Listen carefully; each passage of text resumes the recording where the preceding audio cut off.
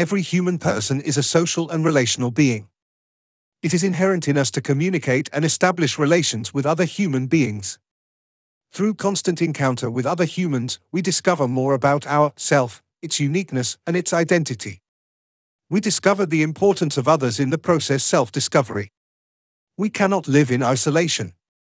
Our meaningful existence is made possible by entering into the web of interconnectedness. It is in this context that globalization became a reality among human beings.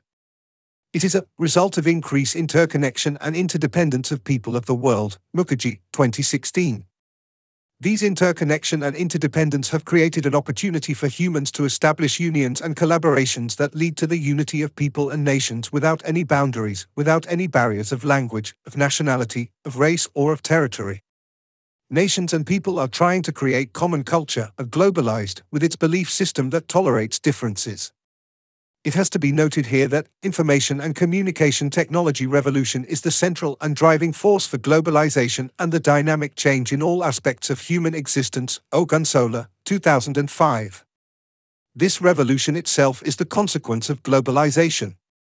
In this globalized culture, Robertson claims that there is heightened time-space compression, intensified cultural interpenetration, and a greater sense of the interdependence of humankind around the globe, Mbong, 2011.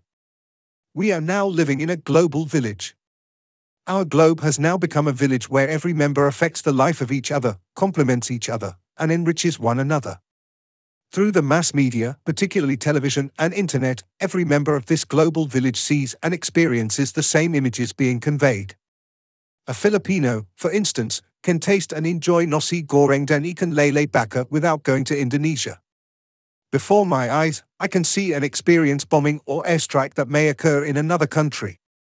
I can have a direct information about Brazil or Madagascar or Timor-Leste by just a click on my computer without going to these places. Furthermore, in this global village we are witnessing the manifestations of the evolution of human consciousness through the advancements of communication and transportation. These have intensified the mobility of trade and industries, good and capital. As Manners claims, in the globalized society there is a rapid increase of movement of goods, services, technology, borders, ideas, and people that has real social and economic consequences, Kinville, 2004, to the local community. Oftentimes local community attempts to cope with such movement because it does not want to be left behind.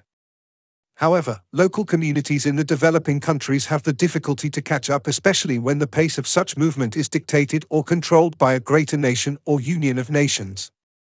And this is a fact in Thai.